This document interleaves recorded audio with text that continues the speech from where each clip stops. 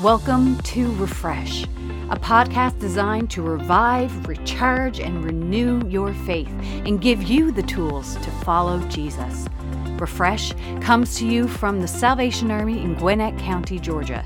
We meet in person every Sunday at 10:30 a.m. or online on Facebook and YouTube at Sal Army Gwinnett.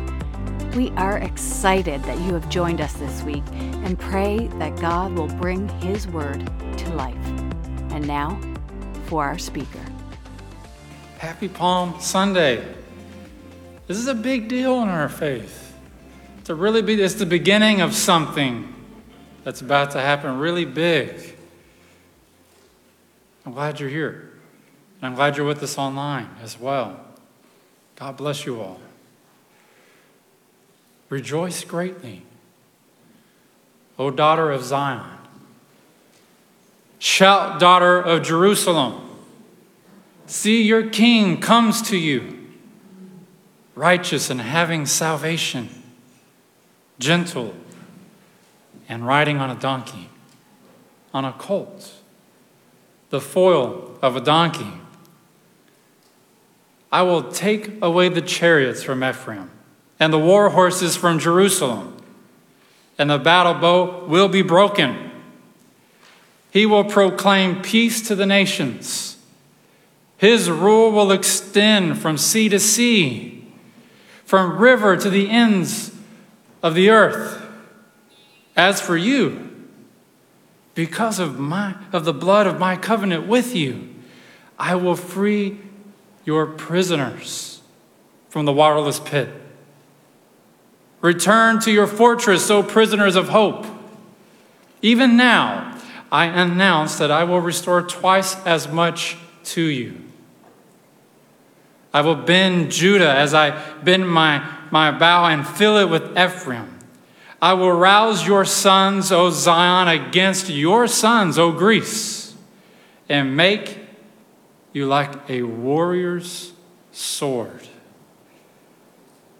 These words were written by the prophet Zechariah about 548 years before Jesus entered the city gate of Jerusalem, prophesying correctly everything that is about to happen before our eyes.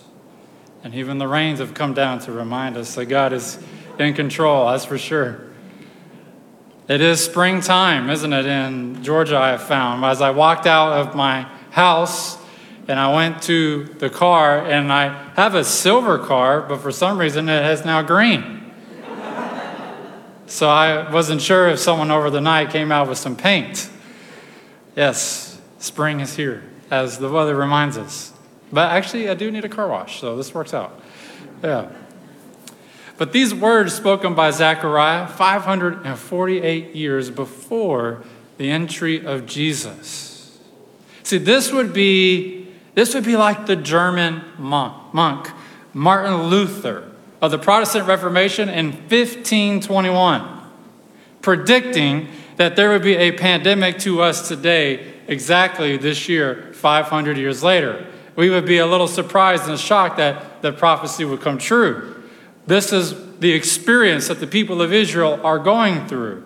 See, Jesus right now, where we're in our story at this moment, as we're picking up, is that Jesus is setting the scene. He's laying down the groundwork for what the next week is going to be all about.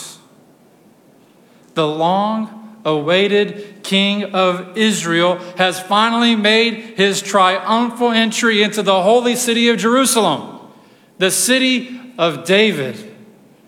If only his people will remember the prophecy.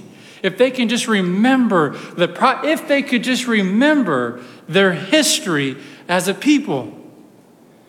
It has been so long since the Jews have seen a king enter its gates. This generation of Israel, the one right now, has only known of Roman rule and oppression since birth. They have only heard of stories of kings returning from battle, of King David and all the mighty acts that he's done. Entering the city gate with cheers and welcome homes from a job well done. Recognizing that God is their God, the God of Israel, is only a child's story growing up. And it's now time, right here in this moment, time for Jerusalem to have her king. The king that was from the bloodline of David, that Jeremiah himself said would bring a new covenant to his people, that Daniel said would be the salvation of the nation of Israel, even as they were being released from Babylon after 70 years of bondage. The king that Isaiah said would be born of a virgin and will be a suffering servant for his people. And now, Zechariah, who said, keep your eyes out for this king. You're going to be looking for him on the back of a war horse. But he won't be there. He'll be on the back of the humble donkey. And so it begins. The very first Palm Sunday. Let's pray.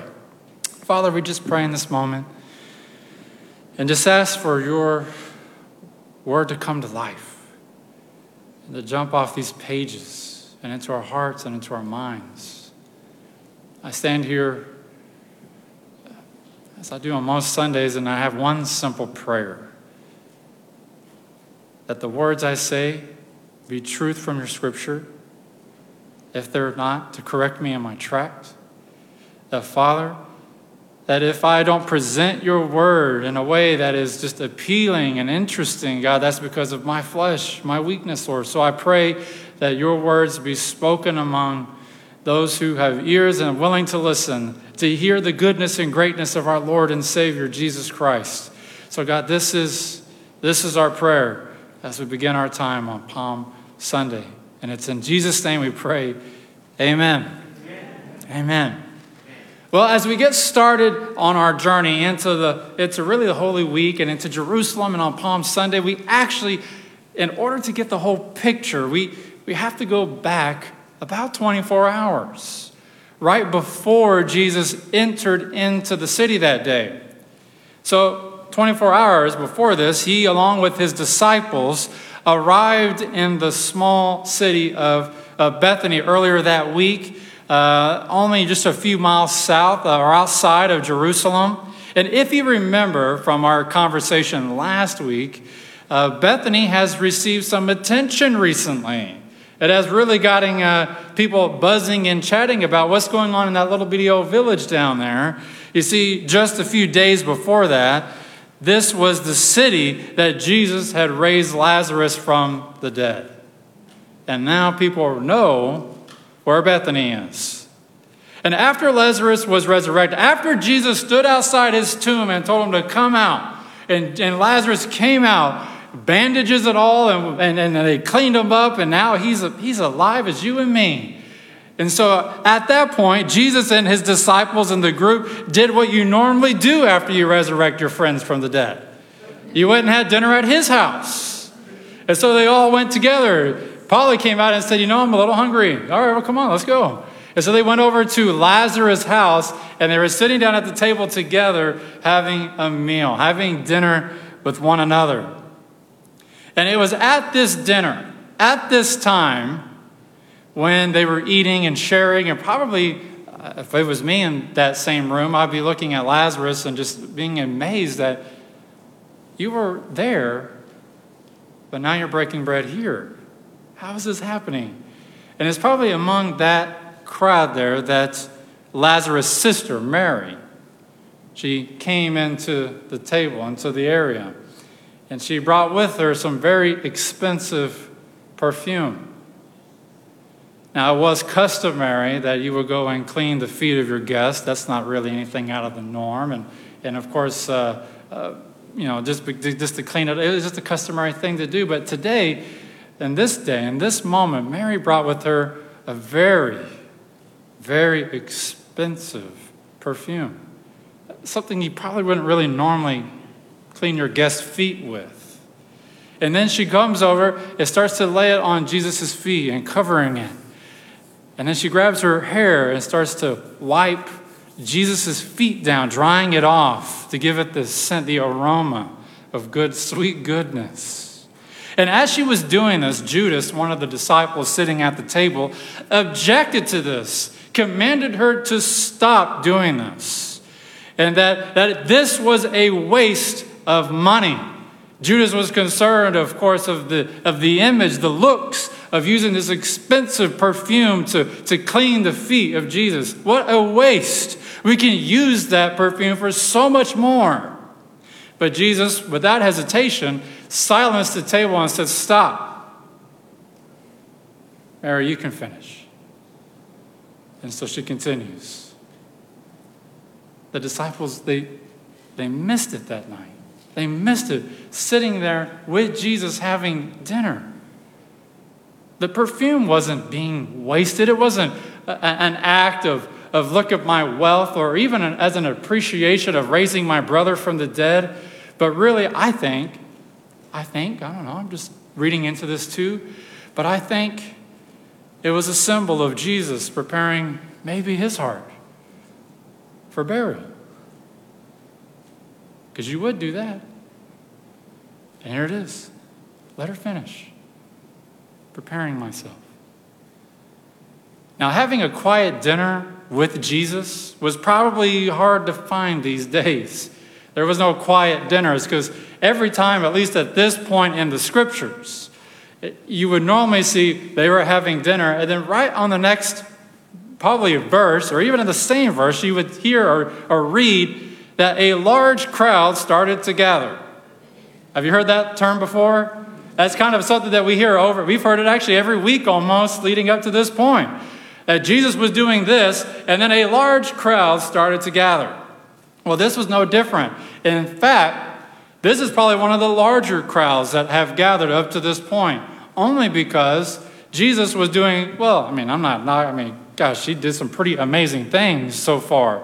But into the eyes of the Jewish people and into the eyes of us on earth, we're questioning, going, okay, well, maybe he has some healing. Maybe he can do this. Maybe he can do that. But the fact that he told Lazarus, a dead man, to walk out of the tomb, and now he has breath and life in his lungs and in his soul, this is unquestionable. This is unquestionable, what we're witnessing here. And so the crowd in Bethany is getting bigger and bigger because we must see for ourselves. We have to see with our own eyes. Is this true? Is this really Lazarus? Is this a guy pretending to be Lazarus? No, he's my brother. This is really him. And so this is remarkable.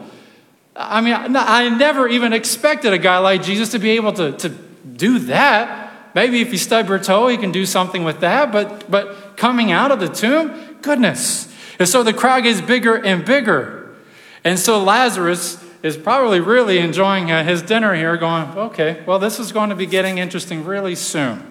And at dinner, and they're breaking bread and they're sharing with each other. And the people were amazed. They were in awe, just looking into the house going, this is the one. He's the one that did it. Maybe, I can even hear him outside of the house there. I can almost hear him just saying, maybe, is this the Messiah? Is this the king that we've been waiting for?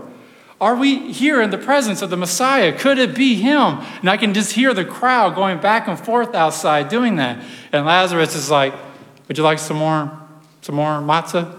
Here you go. Tastes better on this side of things, that's for sure, And so I'm sure that they're, just having their dinner together. Well, just a few miles up the road in the city of Jerusalem, the scripture in John says that the chief priest was hearing these reports from Bethany, and he was not particularly excited as everybody else. What do you mean Lazarus has been brought back from the dead? That's impossible. Even I can't do that. And so the scripture says that he gathered all the Pharisees all together.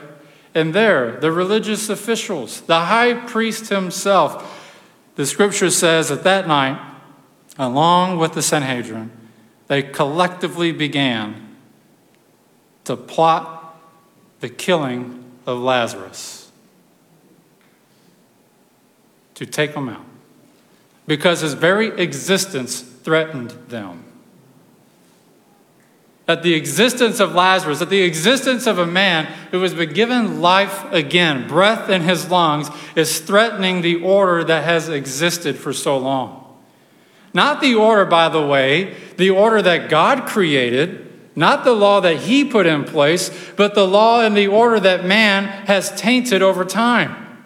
That we have taken what God has created as good, and we have taken it for our own gain and powerful benefits. That you will do as I say because I am XYZ. Now go.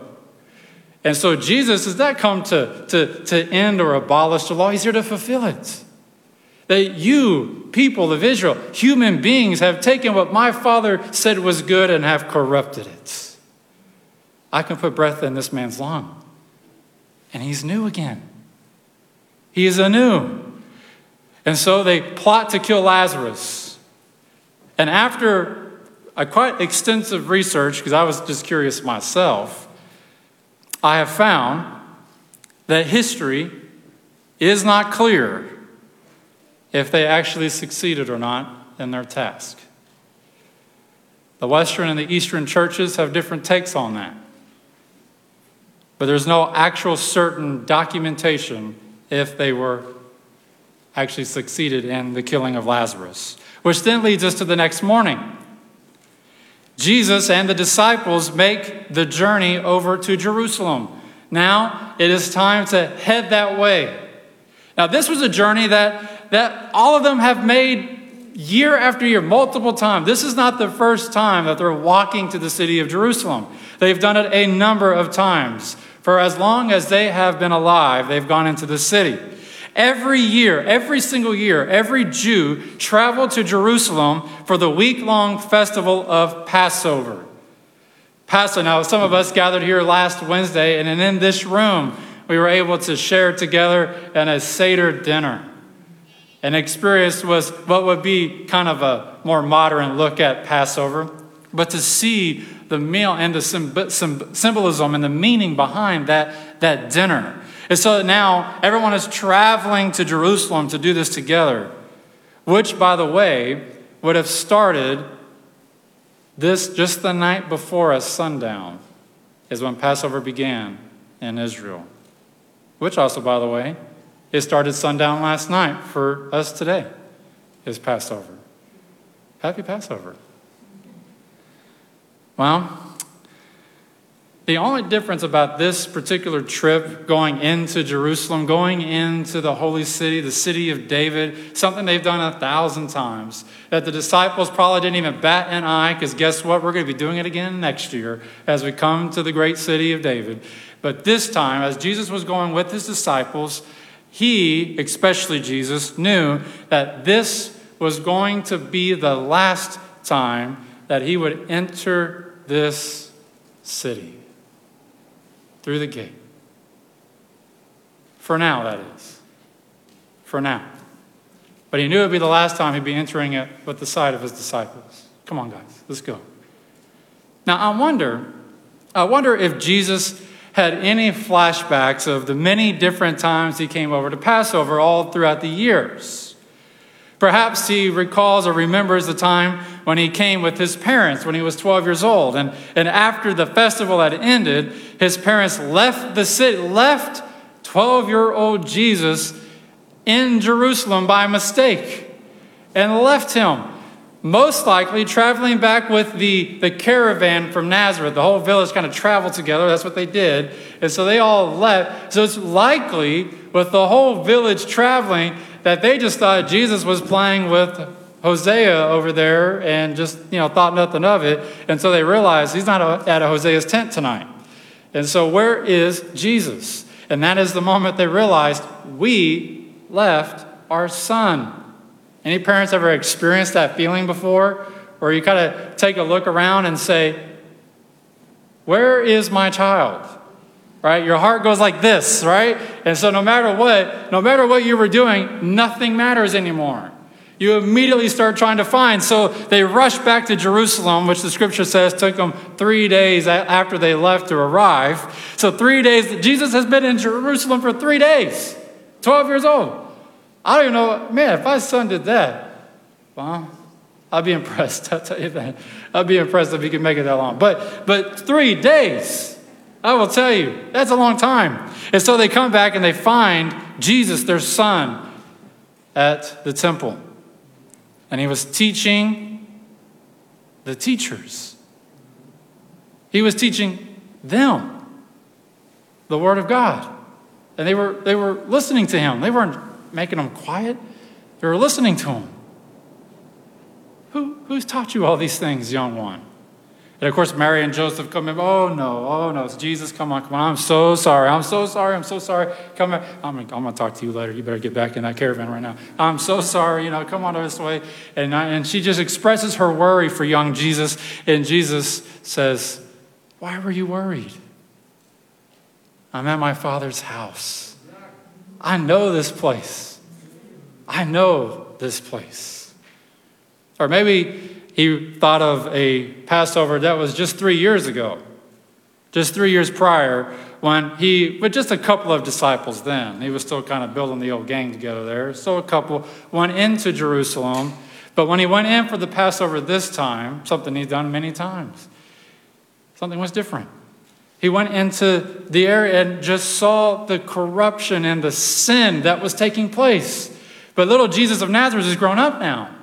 And so he steps in there and he sees that his own people, that God's nation is using God's law and system for profit and gain. That they are exchanging money, that they're selling sacrifice, that you didn't bring a lamb, you forgot, no problem. I've got one right here, that'll be 400 denarii, whatever, And they would just make money off, exchange it right there. We hope you forgot your sacrifice. We hope you forgot these things because we'll sell you one for a good price, my friend, good price. We will sell you one. And they make money and profit. And Jesus is walking into this environment, and he just gets to the point where he says, this is my Father's house. And he goes and starts flipping all the tables over. Flipping it over. This is not a house of, a den of thieves. This is my Father's house. By the way, that was the first of 2 times he flipped tables in the temple. He did it again later. But man, he can just feel it. And then lastly, I wonder on this day, particularly, as they were walking into Jerusalem for the last time, I wonder if the disciples picked up or noticed that they didn't, at least according to Scripture, I haven't found this in Scripture, that they didn't bring with them an animal sacrifice this year. That they didn't bring with them a lamb, or I'm wondering if they just kind of picked up and noticed, because Jesus knew that there wasn't going to be need for one this particular year. Something else was coming. And so, as they get closer, the tension of Rome is very true. It's very real. It's stronger and stronger every step that they take closer to Jerusalem. And I'm not going to imagine that as they get closer and closer, Roman guards sitting all in their gear and just staring and watching as you come in. It's just a constant reminder that the great city of David fell and is now owned by a pagan society. They call your shots. They are your God. Will allow you to do this. But Jesus finally, in the midst of this tension, in the midst of what's happening, tells one of his disciples to go and fetch him a donkey. Go get me a donkey. And so they rushed off and brought it back, an animal that represents peace and humility.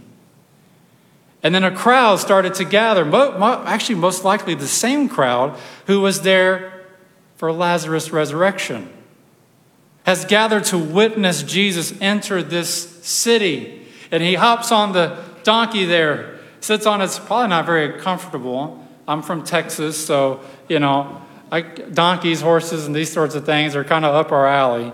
And so, they're kind of an awkward animal. I'm just going to say that. But he sits back there getting on this donkey, and he starts kind of galloping, I'm sure. It's not like a humble steed, you know what I'm saying? Is just galloping up into this little thing. Probably not an impressive sight.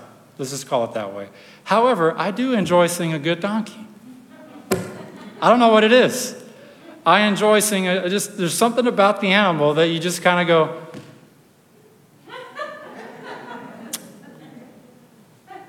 man, yeah. God loves you. You know? There's just something about it. I can't turn my eyes away, you know? So here we are. Jesus is on that. He's on that animal. Kind of stumbling into Jerusalem. And so this crowd, interesting enough, sees him coming on this donkey, and they grab palm branches off, and they start to waving them. And some even begin to put them on the road in front of the donkey. And they're just excited that the palm branches is a practice that's dating back all the way to the book of Leviticus, actually, when Moses instructed the people to use palm branches to display celebration and rejoicing for the nation. And so they're grabbing and they're shouting, "Hosanna! Blessed is he who comes in the name of the Lord. Blessed is the King of Israel." And they're shouting and he's going in. And in this moment, friends, we can see it in Scripture that in this moment, the 548-year-old prophecy is finally being fulfilled before their eyes. Israel's king, Israel's great king, has finally returned home. Like a king who is returning from battle, with the people shouting his name and giving him welcomes and honors, for the king has finally arrived back home. However, not everyone was excited to see the great king's arrival. The high priest has his eye on Jesus the moment he enters that gate. I'm interested in that man. Let's keep an eye on him. I've heard about your reputation precede you, Jesus. Let's see what he's up to this week. It seems to be a little, they're waving some palm branches over there. Okay, all right. I see that. And it's this time when we enter through the gate that the high priest, already in his mind, I believe, is plotting to make sure that this will be the last time that man enters the gate. I'm done with this. I'm the high priest. I have a very important job. I'm to bring God's word to the people, but I'm also supposed to keep Rome happy so they don't squander us.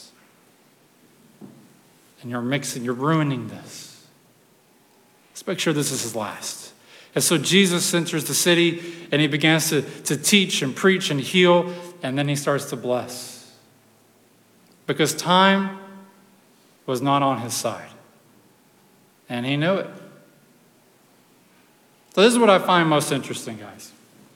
As I'm going through here and I'm writing this and studying and reading, is that I find most interesting is actually in the scripture John 12, verse 16, which states that even the disciples, the ones that traveled with him side by side, did life with him, saw miracles, saw healing, saw all this stuff. Who saw him walk on water?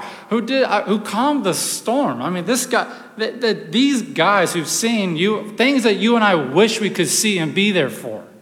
That these guys here, according to John 12:16, that they didn't realize that the prophecy was being fulfilled in the moment it was happening.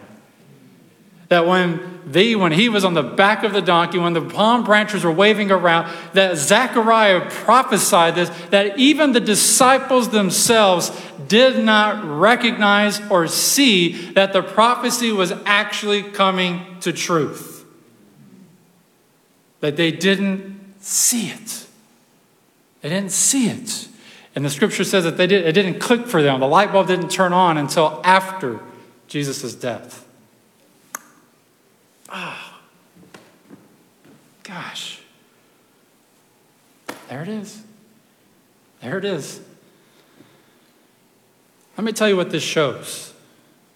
This shows that prophecy is something that is organic and God ordained.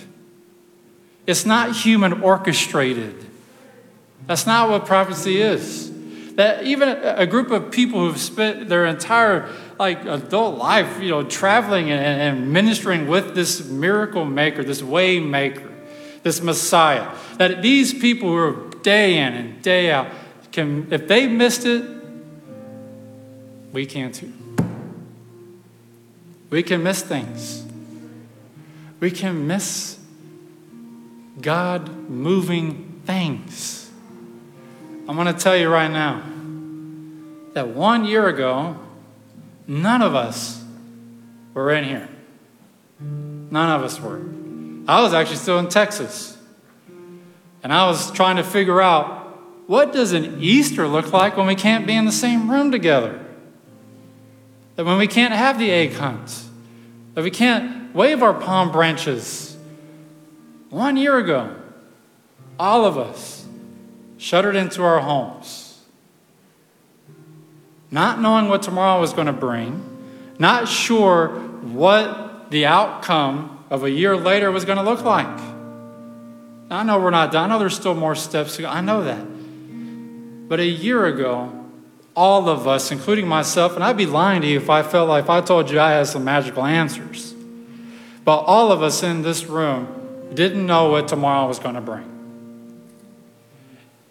And I'm going to say, a year later, looking back, that God is moving.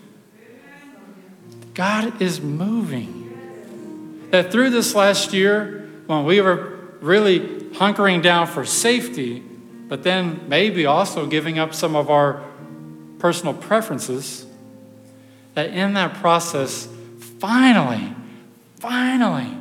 the Spirit of God was able to break out and say, this is what the Word of God is. The Word of God is people lining up at our doors at the church and saying that we're hungry, that we've lost our job, we have nowhere to go. This is the Word. The Word says, go and feed my sheep. Go. And so while we were not able to gather and to meet this last year, people knew Jesus perhaps for the first time ever. And then we were able to proclaim this message to the masses, to the world, streaming online. And I say for those watching online, God bless you. Because this is a powerful God. This is the real deal, guys. Church is not Sunday morning. You see, the triumphal entry wasn't about just the moment of the donkey arriving through the gates, but what was going to take place on the other side of it. What it was leading up to, what it was building up to. We know how this story, we know what week we're about to go into, where we're about to walk into, Holy Week. We know what Friday means, and we know what Sunday is coming. But I'm going to say right now in our life, in 2021, that this pandemic a year, maybe that was just the triumphal entry, just the beginning of whatever God is wanting to do for his church. And so here as your pastor, I'm just going to say to you today, is that don't close your heart to the impossible.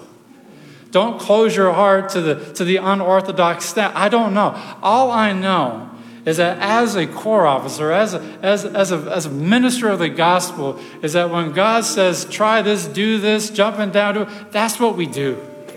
That's what we do. And so, church, we're going into Holy Week.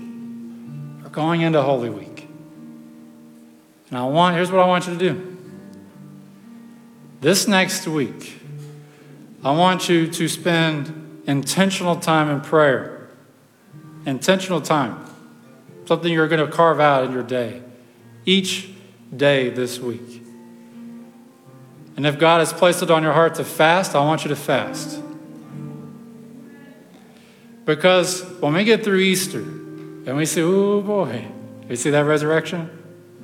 And we see our Lord and Savior coming out of that tomb, not because Lazarus stood outside Jesus' tomb and said, come on out, but because Jesus has the power to raise himself. That death doesn't stop him. This is the God, guys. This is it. And so this next week, pray, fast, and ask God to move our church with Him. Not, God, can you catch up with us? But where do you want us to go with you? Can you do that? I'll do that too. And Holy Week this year is going to be a reflection of what our Holy Week looked like last year, uncertainties and unknown. Holy Week this year is going to be what's to come. What's to come? We're entering the gate. What's to come? God bless you all. God bless you all. Father, we just pray in this time now that this church here in Gwinnett move, Lord. Just first of all, we want you to move. We actually are calling upon the name of Jesus to say that the same Jesus, same Messiah of the Scripture that we're reading and studying, that this is the God that we believe in today. That this is the same power that we know exists today. So, Father, here in this church, call us to do whatever you think we need to do. And then, Lord, our commitment to you is we'll listen and we'll respond. Father, let your mercy, your compassion, your knowledge, your understanding, your wisdom fall on your people. Maybe look back to all these prophecies and just declare and go, alive. There it is. So, Lord, this is our prayer as we build up to this weekend. And we pray this in Jesus' name. Amen. Amen. Well, friends, I love y'all. It is an honor that I get to come and preach the gospel every week. And I get to say today, as we're talking about prophecy, that you and I are still waiting for one to be fulfilled. Don't think this is stuff that happened just back then. He's returning. He's returning. Amen. Thank you for listening to Refresh. Be sure to hit subscribe and like us on Facebook and YouTube to never miss an episode. If you liked what you heard, be sure to share it with your friends and family. We pray that you will be refreshed and ready to take on your week. See you next time. God bless.